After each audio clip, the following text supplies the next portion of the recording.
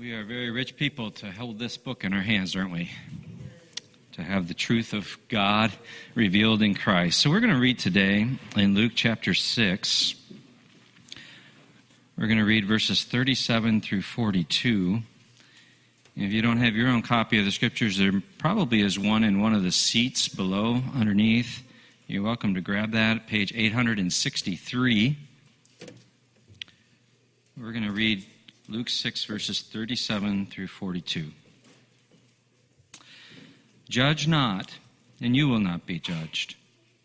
Condemn not, and you will not be condemned. Forgive, and you will be forgiven. Give, and it will be given to you. Good measure, pressed down, shaken together, running over, will be put into your lap.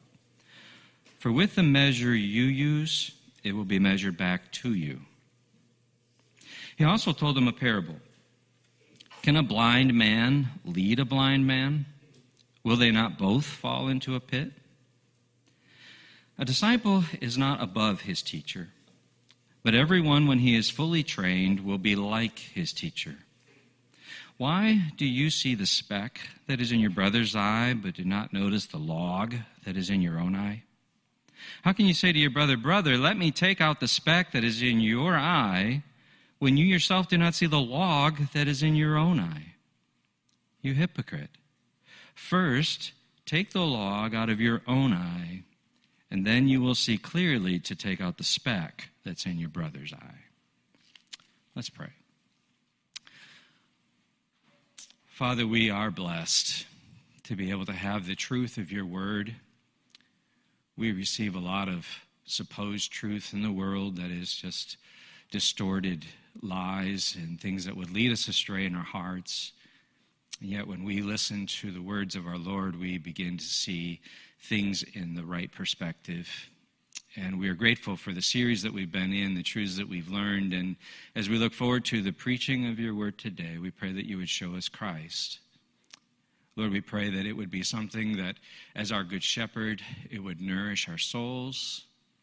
We pray that it would transform our life and our heart to be more like our Lord. We pray, Lord, that it would equip us to be able to live as a light in our world, to reach others for Christ and to build one another up.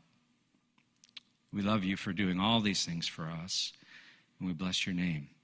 So we ask that you continue to prepare our hearts, help us to be good listeners, not just with our ears, but with a submissive spirit as well, as we listen to the preaching of your word.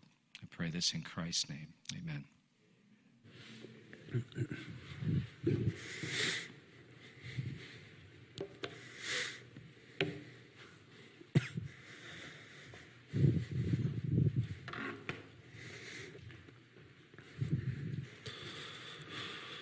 Well, all of us growing up probably had our heroes, right? Our heroes that we looked up to, that we admired. Maybe it was a favorite teacher, a favorite actor, a favorite celebrity, a favorite athlete.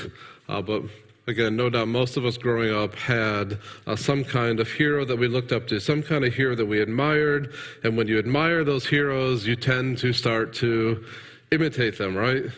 You say the things they say, you do the things they do. They say imitation is the highest form of flattery. And so we often do that with those we admire. Those we think about and admire and think highly of, we become like them. So you can watch a young athlete who perhaps has a favorite baseball player, and they'll go out on the field, and you can see them mimicking and imitating the same things that their favorite professional baseball player does. Or you'll see often our young people dressing and thinking and talking and acting like their favorite celebrity or their favorite actor. We're easily influenced and are drawn to imitate those that we admire. And of course, as adults, we do this too, right? We do this. We tend to imitate those that we admire, perhaps maybe imitate the business practices of or a leader who you look up to, and you admire them, and you put some of their habits and their thoughts and their ways into your own acting, into your own living. Many preachers do this. I've shared with you many times that for myself, I'm very heavily influenced by Charles Spurgeon from the 1800s. Just a wonderfully gifted man by God who I admire very much and love to read his sermons, thousands and thousands and thousands of his sermons. You can read online for free. I have a book with a lot of his sermons. About a year or two ago, I was given a gift from my parents called The Lost Sermons of Spurgeon. I mean, that doesn't get any better than that. That was wonderful.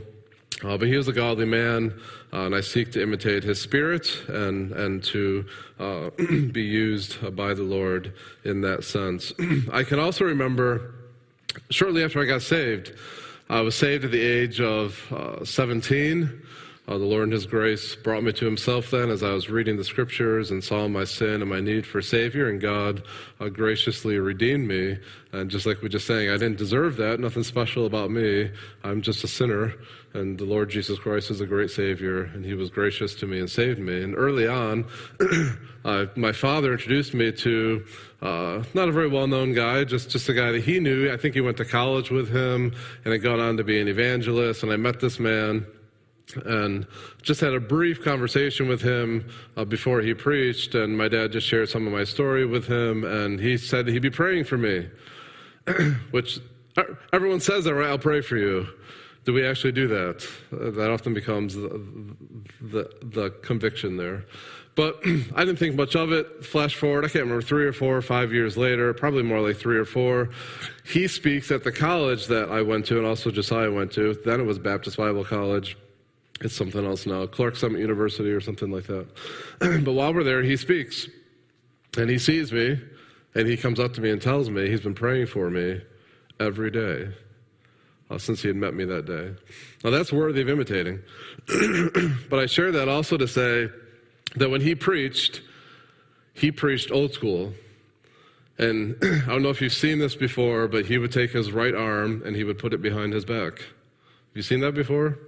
And then when he was getting really into the message or fired up by the truth, he would begin to lean over the pulpit. Then when he was really doing that, he would take his glasses off and let you have it. Like, that was his style. That's old school style. You'll see that in a lot of the older videos of some old preachers and evangelists preaching. Of course, Billy Graham was a very famous, very popular preacher, and he was known to preach like this. He would hold the Bible in this hand, and he would do this, right, as he would preach. And then you began to see many other preachers do that exact same thing. So we're often very influenced by those that we admire. But the fact is, and please do bear with me this morning, allergies are brutal currently. And so it is very difficult up here even now to be preaching. My eyes just want to swell shut, and lots of fun stuff wants to come out of my nose. So I'm not sick. It's allergies. But it does make it difficult to have energy and to preach. So I appreciate your prayers as I preach. But the fact is, as we think about imitation and heroes that we admire, is that no one becomes a great preacher simply by imitating the cadences and the phrases and the and the various styles of those that they admire.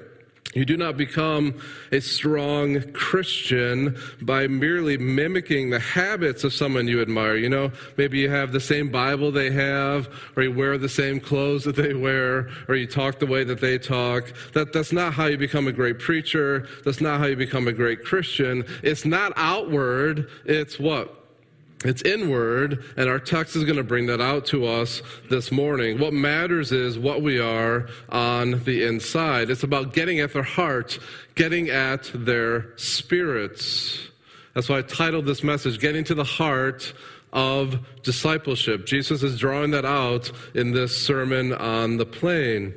It's about going beyond the externals. It's easy to imitate, to mimic externally. But it needs to move internally. It needs to be the heart, and that is the heart of discipleship. And if you are a follower of Jesus Christ, Jesus has been laying out for us as his disciples exactly what that looks like. In verses 20 through 23, through 26, he has shown us what we should cherish and what we should despise, and that we should actually cherish what this world despises, and we should despise what this world embraces and delights in. He's also shown us that being a follower of Christ means loving our enemies, to do good to them, to bless them, and to expect nothing in return for doing so. This morning we will see that being a follower of Christ and having his heart, his spirit, means that we don't judge, and we'll flesh out what that means. And then next week, Lord willing, we'll look at verses 43 and 45, and we'll see about godly character, and then we'll wrap it up there in verses 46 through 49 about obedience, the importance of obedience. These are all the marks of what it means to be a disciple. These all get to the heart of discipleship, following the Lord Jesus Christ. Now look at verse 40. Verse 40 says this: a disciple is not above his teacher, but everyone, when he is, catch that phrase, fully trained, will be like his teacher. Now that's a phrase that came very much alive to me this week. The word fully trained comes from a Greek word that means to, among other things, to set a broken bone straight. God is providential, isn't he? I think you may or may not know, it's been shared through prayer requests, and I briefly mentioned it this morning, that last week after church, Titus was playing soccer and broke both bones in one of his legs. So we went to the hospital. Initially, the doctor did not think that it was broken, but they took the x-rays, and it was broken. I can remember the doctor saying to Val and I, do you want to look at the x-rays? And I just said, I can. I don't know what I'm looking at. And he said, you'll know what you're looking at. And you looked at that and you could see the clear break, that his bones were out of alignment. And so here we come to verse 40, where it talks about being fully trained, and that's a word that was used often to talk about when someone breaks their bone, that the doctor would reset it or realign it. That speaks volumes, because when we first come to faith in Christ, our priorities, our thinking, our wants, our desires are out of whack. We come to Christ very messed up, right? We don't come to him with all of our strengths and perfections and say, look at me, use me. No, we come to him in all of our messes and our sin and being out of whack. And Jesus immediately gets to work to make us fully trained, to align us back into place for his services, for his purposes. That is what Christianity is all about. That's what being a disciple is all about. It's about being fully trained. It's about being realigned. It's about being transformed more and more into the image of Jesus Christ. Now, as I said, that word very much came alive to me this week, because that means fully trained. If that's setting a bone back into its place, then being fully trained, being transformed by the Lord Jesus Christ, is painful. It's also a community project, which I don't know if I would have thought about it as much as I did if what had happened hadn't happened. I counted 7 different individuals on the medical team that were helping Titus and our family with all that went on last Sunday in the ER. 7 different people on that medical team who knew their role, and they knew what they had to do to make everything go as smoothly as it could. And that was a very, very busy day for them. I've never seen the ER that busy in my life. My mom said she has many times. She was an ER supervisor for 30, 40 years or something like that. But there were all these beds lined up in the hallway, and people were on those beds. It was full. It was packed. But still, this team was helping us and our family and helping Titus with his leg. And so that just came through to me with verse 40 about being fully trained. You cannot become fully trained. You cannot be transformed. You cannot become more like Jesus Christ on your own. Amen? that Titus could not have realigned his leg on his own. Nor could we. I mean, we could. That'd be bad, right? It'd go very, very, very, very badly. But we needed help, and as Christians, we need help. We need trainers. We need leaders. We need helpers in our lives. And that's why just showing up on Sunday morning and listening to a sermon is not enough. That's not discipleship. That's not Christianity. And watching online is not enough. Just listening to worship music is not enough. This is why, as a church, we run growth groups all throughout the week. We didn't come up with that idea because we thought you needed something else to do on a midweek night. Well, growth groups are pivotal to us growing in Christ-likeness. It's also why we have biblical counseling that we offer to anyone and everyone for any life situation, because we all get stuck. Yes? We all get out of alignment, and we need help. We need those to come alongside us to encourage us and strengthen us. So verse 40 is just a fascinating verse. And I think what Jesus is doing all through the Sermon on the Plain is he's fleshing out, this is how you're fully trained, and this is what it looks like to be fully trained. It's getting to the heart of being a follower of the Lord Jesus Christ. And for our text this morning, that means you learn to judge others the way Jesus judges others. And I purposely worded it that way because I wanted it to really get us thinking. Because we look at verse 37, and it says, judge not. Everyone's favorite verse, right? Whether they've ever been to church in their life or ever even read the Bible, they know that somewhere, someplace in this book, it says, do not judge, right? Everyone knows that. To judge others is universally condemned. To judge others is seen as, if not the greatest, one of the greatest evils you can possibly do in this day and age, is to judge others. The battle cry of our day, of our culture, is tolerance, right? And so they love this verse. They can't tell you where it is, but they love this verse. Do not judge. And if you say something disapprovingly, you're going to hear it. Don't judge. Who are you to judge me? And things like that. Things of that nature. So the question becomes, what does Jesus mean by not judging others? I think it's very helpful to see and to learn and to understand that there are actually two different kinds of judgments. There is a judgment of condemnation, and there is a judgment of discernment. What Jesus is saying we should not do is judge others with this judgmentalism, with this condemning spirits. But we should and we must judge others with a judgment of discernment, or evaluation, you could say.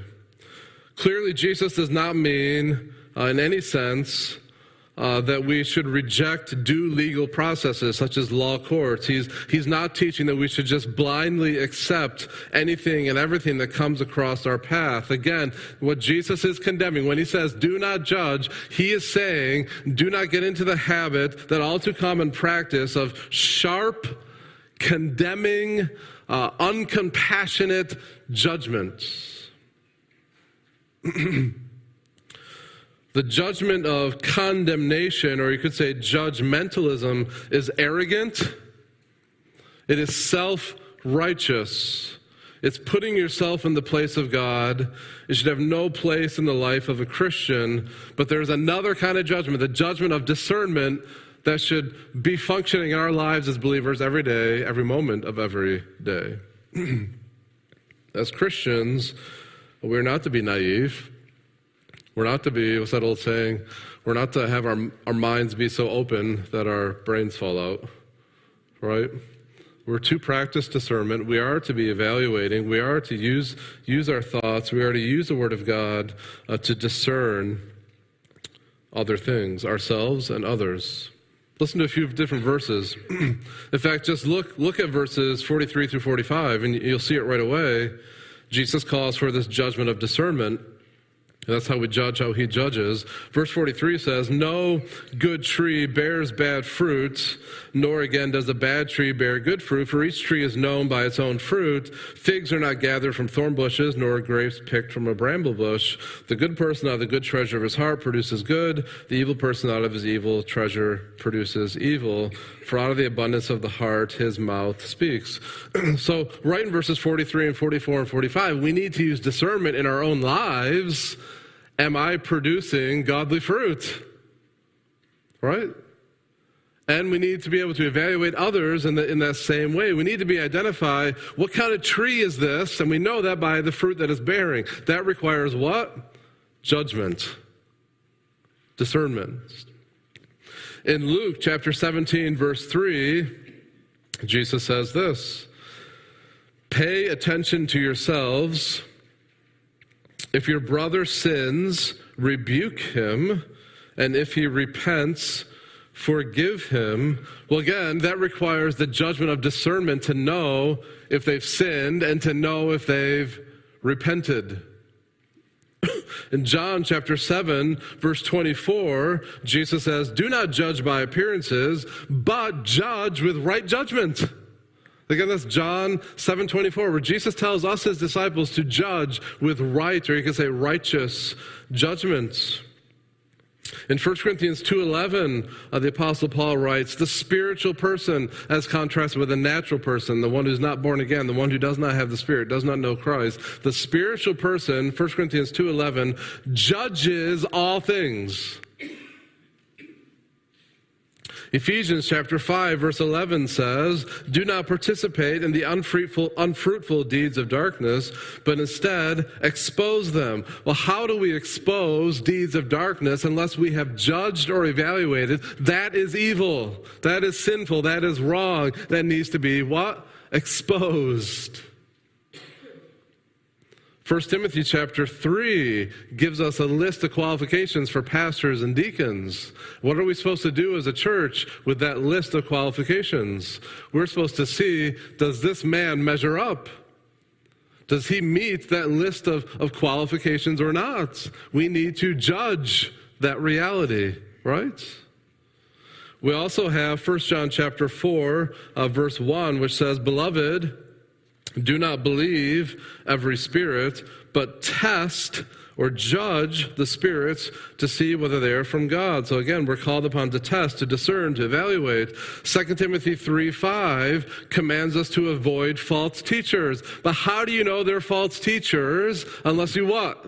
You get it by now, right? Unless you what? You judge them. You discern. You evaluate. So there's again and again and again this call for believers to practice a judgment of discernment, and that's how we judge the way how Jesus judges. Think about church discipline, right? In 1 Corinthians chapter 5, verses 9 through 11, the Apostle Paul writes, "I wrote to you in my letter not to associate with sexually immoral people, not at all meaning the sexually immoral of this world, or the greedy and swindlers or idolaters, since then you would need to go out of the world. But now I'm writing to you not to associate with anyone who bears the name of brother or sister if he is guilty of sexual immorality or greed, or is an idolater, reviler, drunkard, or swindler, not even to eat with such a person." Now, catch what he says in verse 12, 1 Corinthians 5, verse 12, "For what do I have to do with judging outsiders? It is not those inside the church whom you are, is it not those inside the church whom you are to judge?" So again, the scripture is full of example after example after example of the great privilege and responsibility that I have and you have as a disciple of Jesus Christ to judge with discernment both ourselves, that's where it's got to start, and we're going to flesh it out this morning, but also others. Hardly a day or moment goes by where you don't need to evaluate or discern or think about these different things, this information, these ideas, these claims, these people, and the things that they say. So that's the judgment of discernment. Again, what Jesus is forbidding is the judgment of condemnation. That's the severe, harsh, compassionless judgmentalism. Should have no place in our hearts and lives. Some ways to maybe try and identify if that's in your life or not. I can't remember if I put that in the notes or not for you. I think I might have, if you're following along in the notes. But some questions you can ask yourself to see if you have this spirit of judgmentalism. Do you perhaps take pride in your strong opinions? And correspondingly, do you always feel the need to share those with others? That's a very good sign that you are judgmental. Do you generally assume that you have all the facts and that you got all the facts correctly? Are you quick to jump to conclusions? Do you leap at the chance to point out the mistakes of others? Are you inordinately negative when you think about other people? Are you inordinately negative when you think about them? Like you're out of balance. Like whenever you think about other people, generally you think very negatively. That's judgmentalism. Do you tend to put people in the worst possible light? That's judgmentalism. Scripture says, 1 Corinthians 13, we're to consider others as having the best motives. That's love. Love considers that they have the best and the right motives. Judgmentalism goes the other way and always puts people in the worst possible lights. Think about this. Do you lack any sense of proportion? What I mean by that is the smallest, slightest little offense, you react in outrage. And then at the greatest offense you can imagine, you react with the same outrage. You're out of proportion there. That's a good sign of judgmentalism. Another good sign of judgmentalism is being critical of others' personalities, critical of their weaknesses, critical of their opinions, their way of doing things, their convictions. You question them, you doubt them all the time. That's the kind of judgment that Jesus condemns. Do not judge, he says, and you will not be judged. Condemn not, and you will not be condemned. In the place of that kind of judgmentalism, we are to put on compassion. We are to put on forgiveness. We are to put on generosity. So in the place of the severe judgmentalism, this harsh judgmentalism, we put in its place compassion. Really, if you think about it, verse 31 is just fleshing out verse 36. Verse 36 calls upon us to be merciful even as our Father in heaven is merciful. And you say, what does that look like? How do I do that? Well, verse 37, don't judge to condemn people, rather be forgiving and be giving. And you're being merciful like your Father is merciful. That's how that kind of ties into the context. But what a contrast, huh? Severe, harsh, compassionless condemnation and judgmentalism replaced with forgiveness, generosity, a giving of yourself for others. Sadly, I think most people, many people, are quick to criticize and condemn, very slow to forgive. And notice with me, this is not the usual word for forgiveness. There's a number of different words in the New Testament for forgiveness. This is a more rare one that gets used. But the idea here for forgiveness is to set free, to set someone free. To pardon is another way that we might say it. What that means is when we forgive people in this way, that we are no longer holding something against them. That's what we love to do, right? We want to hold it against them. You got to earn my forgiveness. That kind of idea. We want them to pay. They've hurt us, right? So we want them to pay. We want them to earn. If they're going to set them free, they got to earn that. But this verses teach the opposite. Forgiveness is to release someone, to no longer hold anything against them, to pardon them, to set them free. And if you wonder, how can I do that? You just go right back to the gospel, right? It's exactly what God in Christ has done for you and I. He has released us. He has set us free from our sin. Colossians chapter 3, verse 13 says, be kind and compassionate to one another, forgiving each other, just as in Christ God forgave you. You see, Jesus laid down his life for your sin. We had a great debt we could never pay. great debt of sin, insurmountable debt of sin. But God in his love sent his Son, the Lord Jesus Christ, who paid that debt for you. He set you free when you placed your faith and trust in him. And so, having received such forgiveness, you and I are to forgive others. Not judge them, forgive them. But we don't stop there. We also become a giving people. It goes on to say in verse 37, judge not, you will not be judged. Condemn, you will not be condemned. Forgive, you will be forgiven. Verse 38, give, and it will be given to you. Why would we do that? Again, that's exactly what God in Christ has done for you and I, yes? He has given to us. He not only forgave us of our sins, but then he has then given us every spiritual benefit he can possibly give us. God is a good and gracious, magnanimous God who pours upon us all of his blessings that he can give us. I love Romans 8, 31 and 32. Romans 8, 31 and 32 says this. Paul asks this amazing question. What then shall we say to these things? Since God is for us, who can be against us? He who did not spare his own Son, but gave him up for us all, how will he not also with him graciously give us all things? That's Romans 8, 31 and 32. And there's a couple things I would point out to you about that verse. Number one is this. God is for you. Mark that down, anchor that down, get that straight in your mind, in your heart, that God is for you who believe. Romans 8, 1 says, there is now therefore what? No condemnation for those who believe. If you have turned from your sin and trusted in the Lord Jesus Christ, he is for you. He's not against you. He is for you. He is working for your good and his glory. He has foreknown you and predestined you and called you and justified you. One day he will glorify you. And you say, how do I know that? How do I know that God is for me? You look at the cross. And you see how he gave his Son. That's what the verse says, right? If God is for us, who can be against us? He who did not spare his own Son, but gave him up for us all, how will he not also with him graciously give us all things?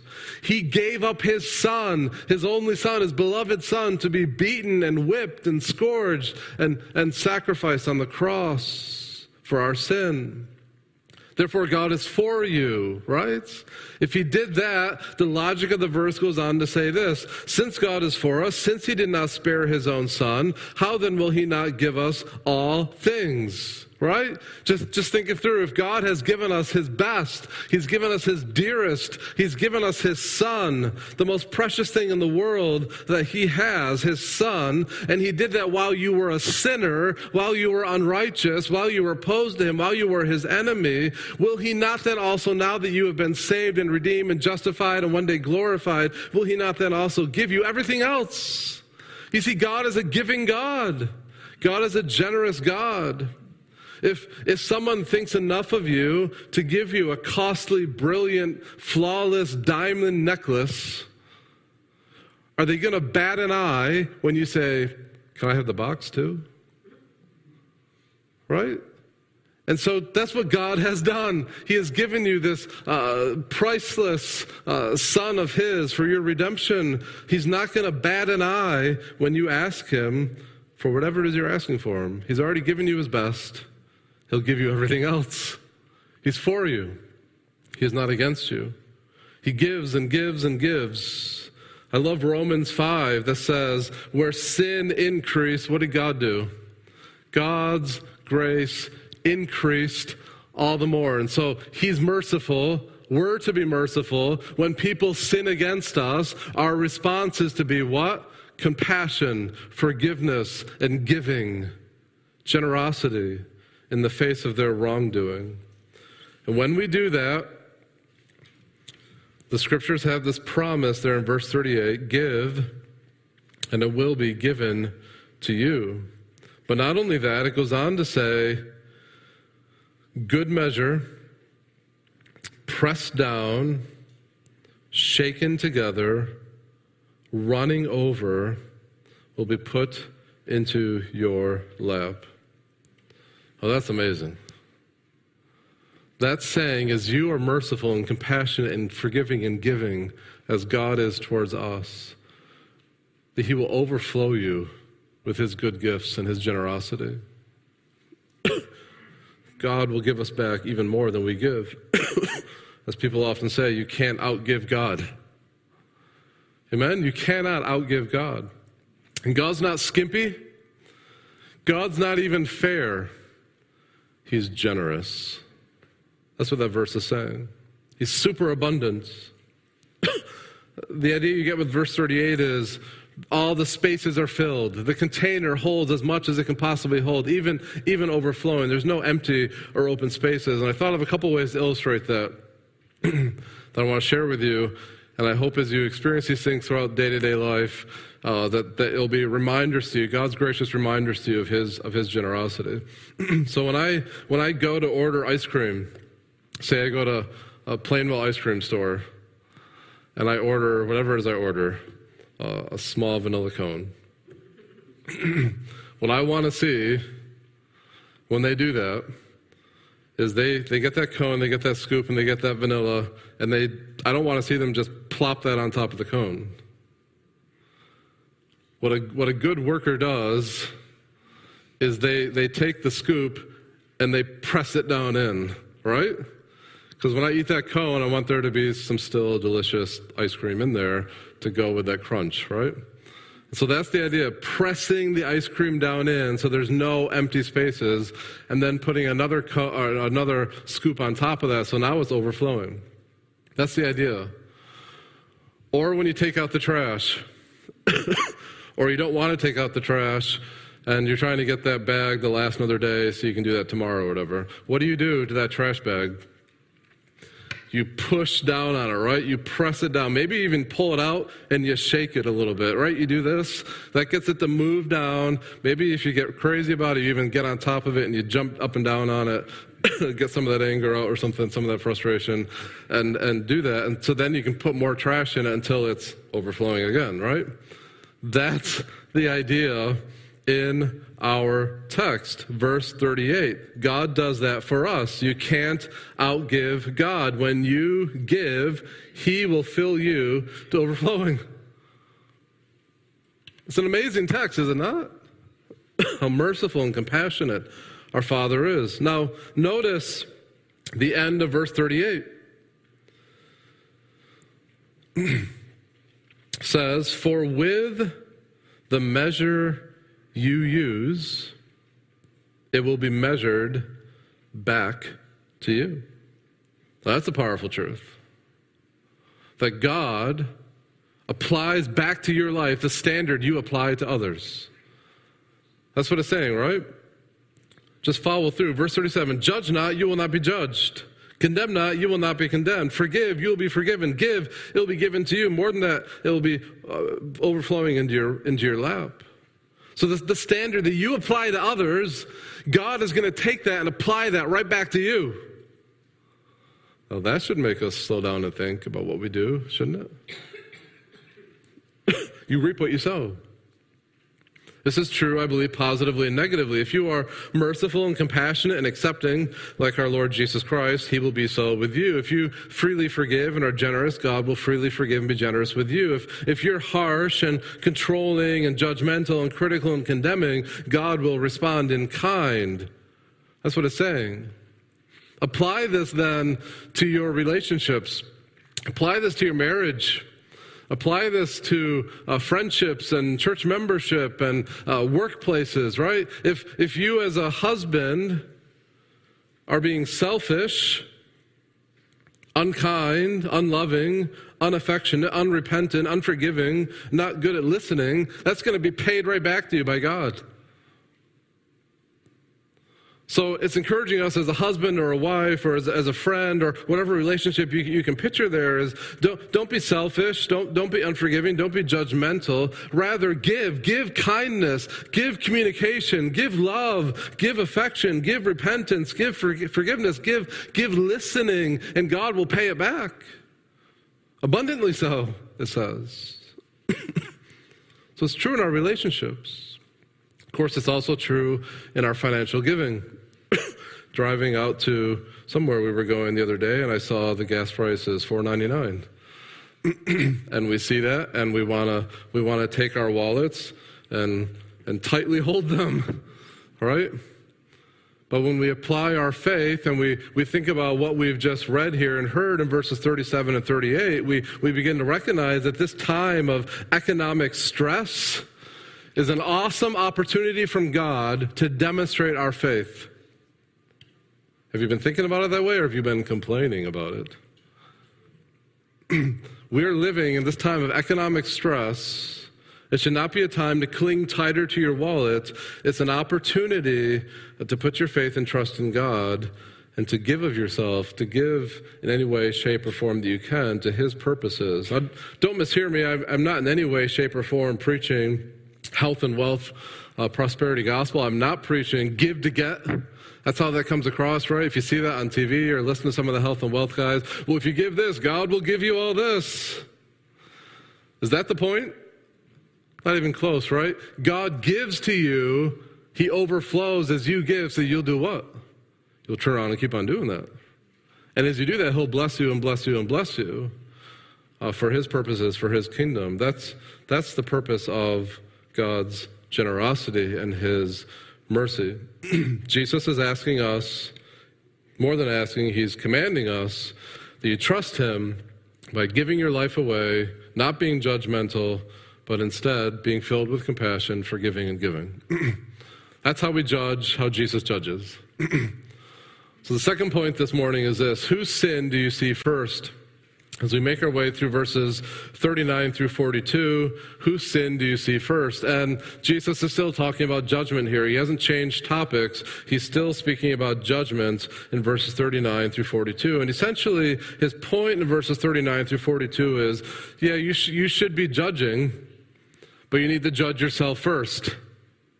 Before you start going around trying to help other people, which is good, it's godly, we should be doing that. You need to bring it home first. Look in the mirror first. That's what he's going to flesh out in verses 39 through 42. Because if you don't look in the mirror first, you become this blind man. It talks about in verse 39. He told them a parable. Can a blind man lead a blind man? Obviously not. Will they not both fall into a pit? Yes, they will, right? As they made roads, they had to move big boulders. They would often be on the sides of the roads, these huge pits. And if you're blind, you're gonna lead someone right into that. And so lots of times people read this text and they're thinking about it in relation to it saying that, that you should not be following a blind guide yourself. That's true. Jesus makes that application in various parts in the scriptures. That's not his application here. The application here in our text is you need to ask yourself, and I need to ask myself, am I the blind person? Am I the blind guide who other people are following? I'm going to lead them into a pit. That's the point of verse 39. And you are that blind person if you're filled with judgmentalism and condemnation. You're that blind person, he's saying. We could also draw in from other texts of Scripture that if you're not trusting in the Lord Jesus Christ for your salvation, you are also a blind guide. The Scriptures say that apart from faith in Christ, you are spiritually blind. You're dead in your trespasses and sins. And you need the Lord Jesus Christ to give you sight, spiritual sight. But even when you're trusting in Jesus Christ, we all have blind spots, right? I have blind spots. We all have blind spots. And if you do not deal with those blind spots, they can cause great damage in your life and the lives of others. So the question that verse 39 is challenging me and you with is, where are your blind spots? Where are your blind spots? If you think you don't have any blind spots, my goodness, you have a huge glaring blind spot. There are few things worse than someone who thinks they see when in reality they do not. Few things worse. It is vitally important that we check ourselves, judge ourselves for blind spots, lest we lead others over a cliff. If you don't know where your blind spots are, then check out the next verse, verse 40. That's how you learn, by following the Lord Jesus Christ. It brings us right back to where we started, yes? that apart from Christ, we're the blind leading the blind. But when we come to faith in Christ, he works to make us aligned, to fully train us, so that we begin to see where we're out of alignment and where we need to get back into priority, where we need to start living for him. That's the point of verse 40. We are the blind leading the blind apart from him. We can't see ourselves straight apart from him. But when we turn from our sin and trust in him, we follow his leadership, then we begin to get back into alignment. Our lives begin to prioritize what they should be prioritizing. We begin to love what we should love, and we begin to not be judgmental, but to be what? Forgiving and giving. Because Jesus is what? He's forgiving and giving. So if you're following the Lord Jesus Christ, you'll begin to be fully trained as he is, and you'll begin to catch his spirit, and you'll begin to forgive as he forgives, and you'll begin to give as he gives, and that judgmentalism will go away. That's what verse 40 is saying. It's asking, which leader are you following? And what kind of leader are you? It's a challenging text. And if you ask yourself, well, again, how can I know if I'm being fully trained? How can I know if I'm blind? How can I know if I'm following the Lord Jesus Christ? How can I help others do the same? Well, verses 41 and 42 answer that question. Verses 41 and 42 basically say, check yourself. Examine yourself. Let me read those verses. Verse 41, why do you see the speck that is in your brother's eye, but do not notice the log that is where? In your own eye. How can you say to your brother, brother, let me take out the speck that is in your eye, when you yourself do not see the log that is in your own eye? You hypocrite, first take the log out of your own eye, then you will see clearly, right? So you're no longer blind. You will see clearly to take out the speck that is in your brother's eye. What's Jesus saying? He's saying judgment starts here. Right? That's what he's saying. Criticism starts here. You want to put people under the microscope? Put yourself under there first. That's what it's saying. I know our tendency is to be easy on ourselves, harsh on others. We'd rather point out a dozen sins that someone else is doing than look at our own life, right? We love to point out that tiny little speck that's in someone else's eye, and we want to remove it. And all the while people are like, don't you see it? Why are you so blind? Don't you see that log coming out of your eye? You can see the humor in it. In fact, I learned as I studied this week, that word there for log is very, very, very interesting. I don't know what you picture in your mind when you read verse 41 about don't notice the log that's in your own eye. Again, it's very humorous. Jesus for sure had a sense of humor. But that word log, it's a Greek word that was usually used to describe a load-bearing beam that was used for structural support in large construction projects. So it's not like this tiny little stick or even a 2x4.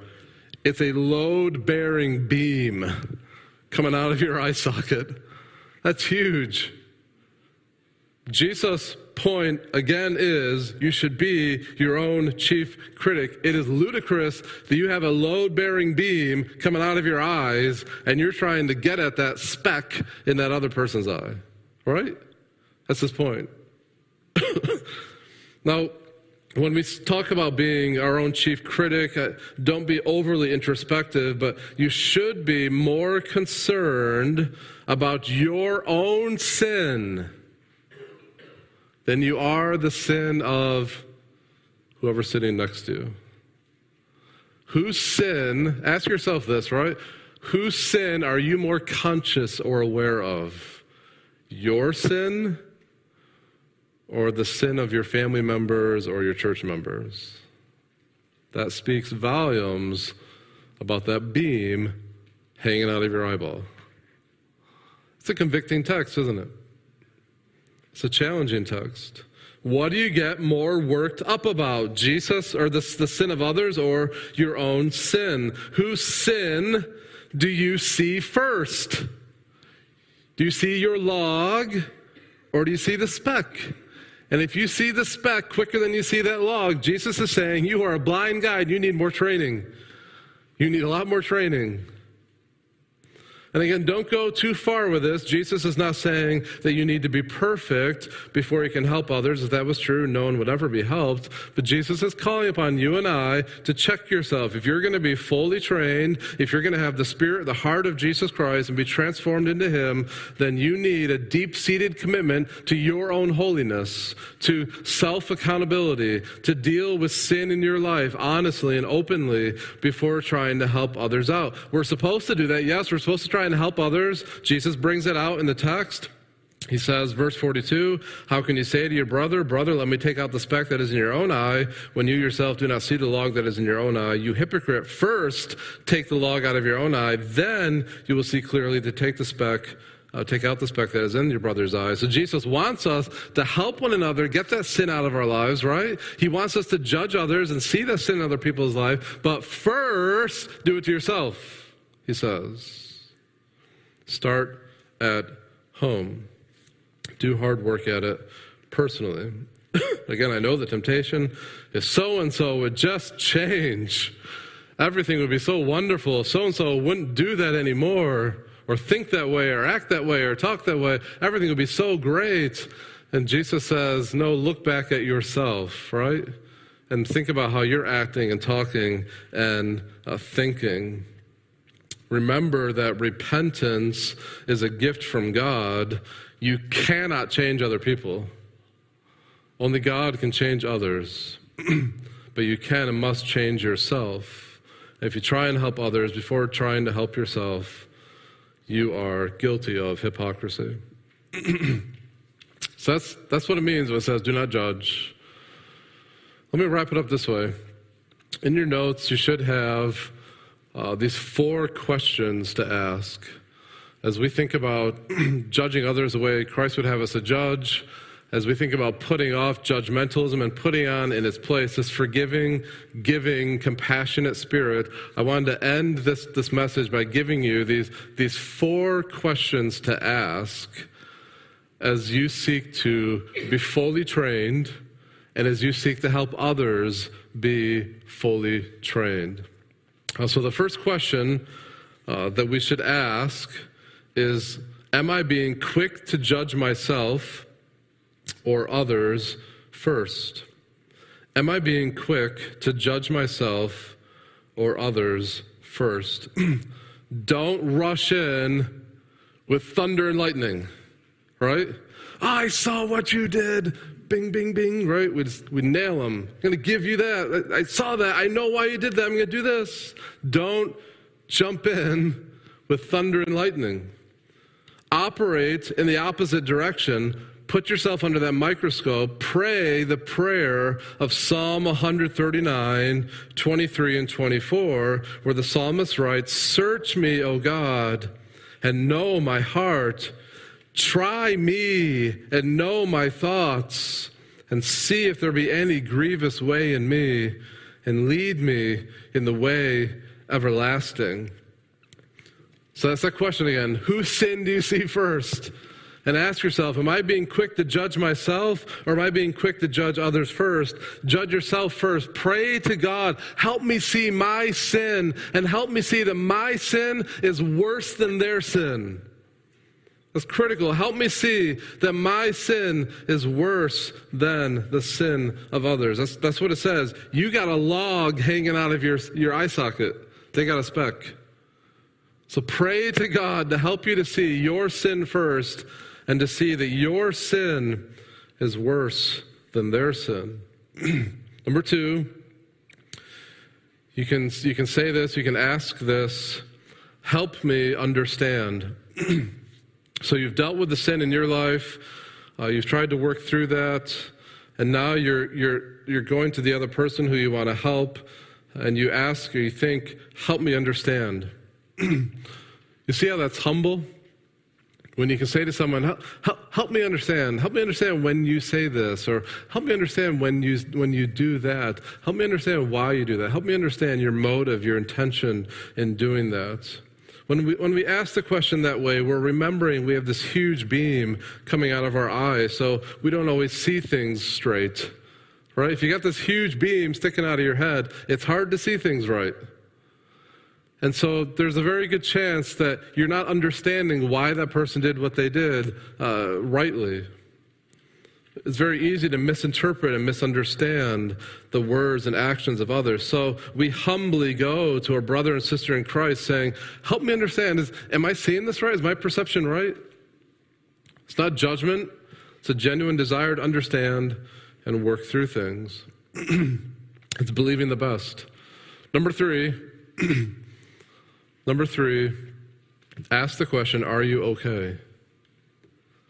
That's so much better than rushing the judgment, right? We jump in, we judge, thunder and lightning bolts. It's so much better to say, hey, help me understand, are you okay? You see how that's compassionate? It's not judgmental, it's not severe, it's not harsh, it's loving, it's generous. Are you okay? What's going on? I see this, I'm worried, I'm concerned. Are you okay? It's an opportunity to show compassion, to show grace, to show mercy, which naturally leads to number 4. Hey, am I seeing this right? Are you okay? How can I help? Man, what a difference.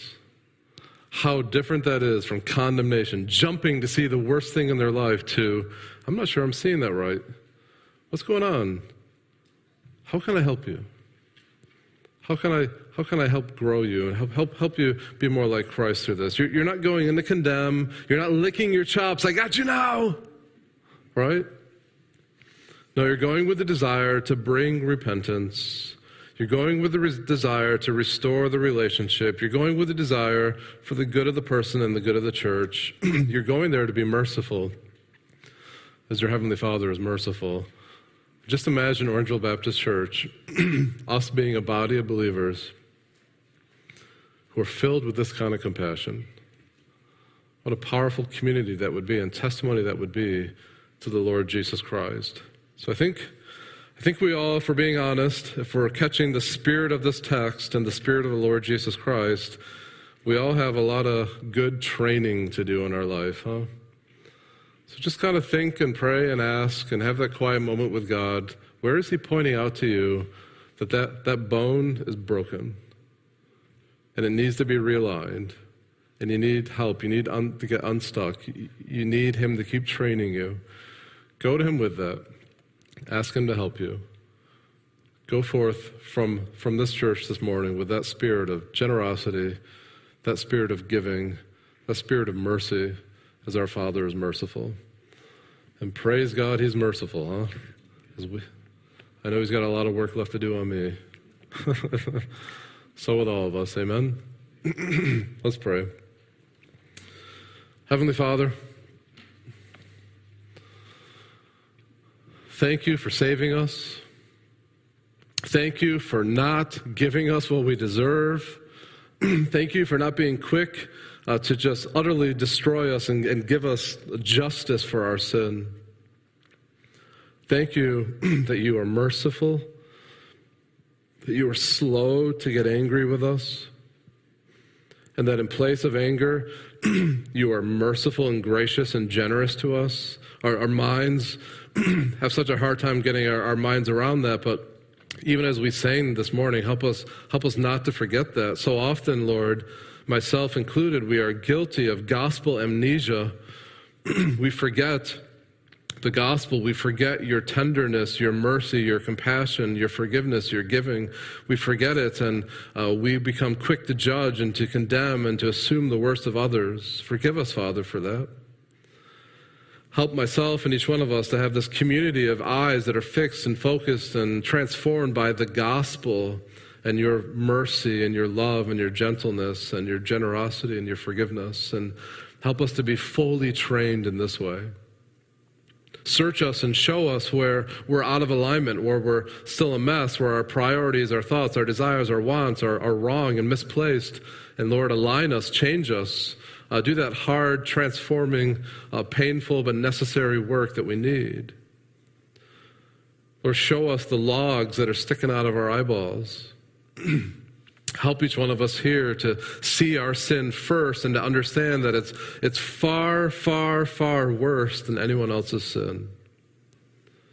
Lord, please be gracious to us in that way. Help us to be humble in that way and to grow in you this way. And may you be glorified because of it. And we just pray all of this in Jesus' name. Amen.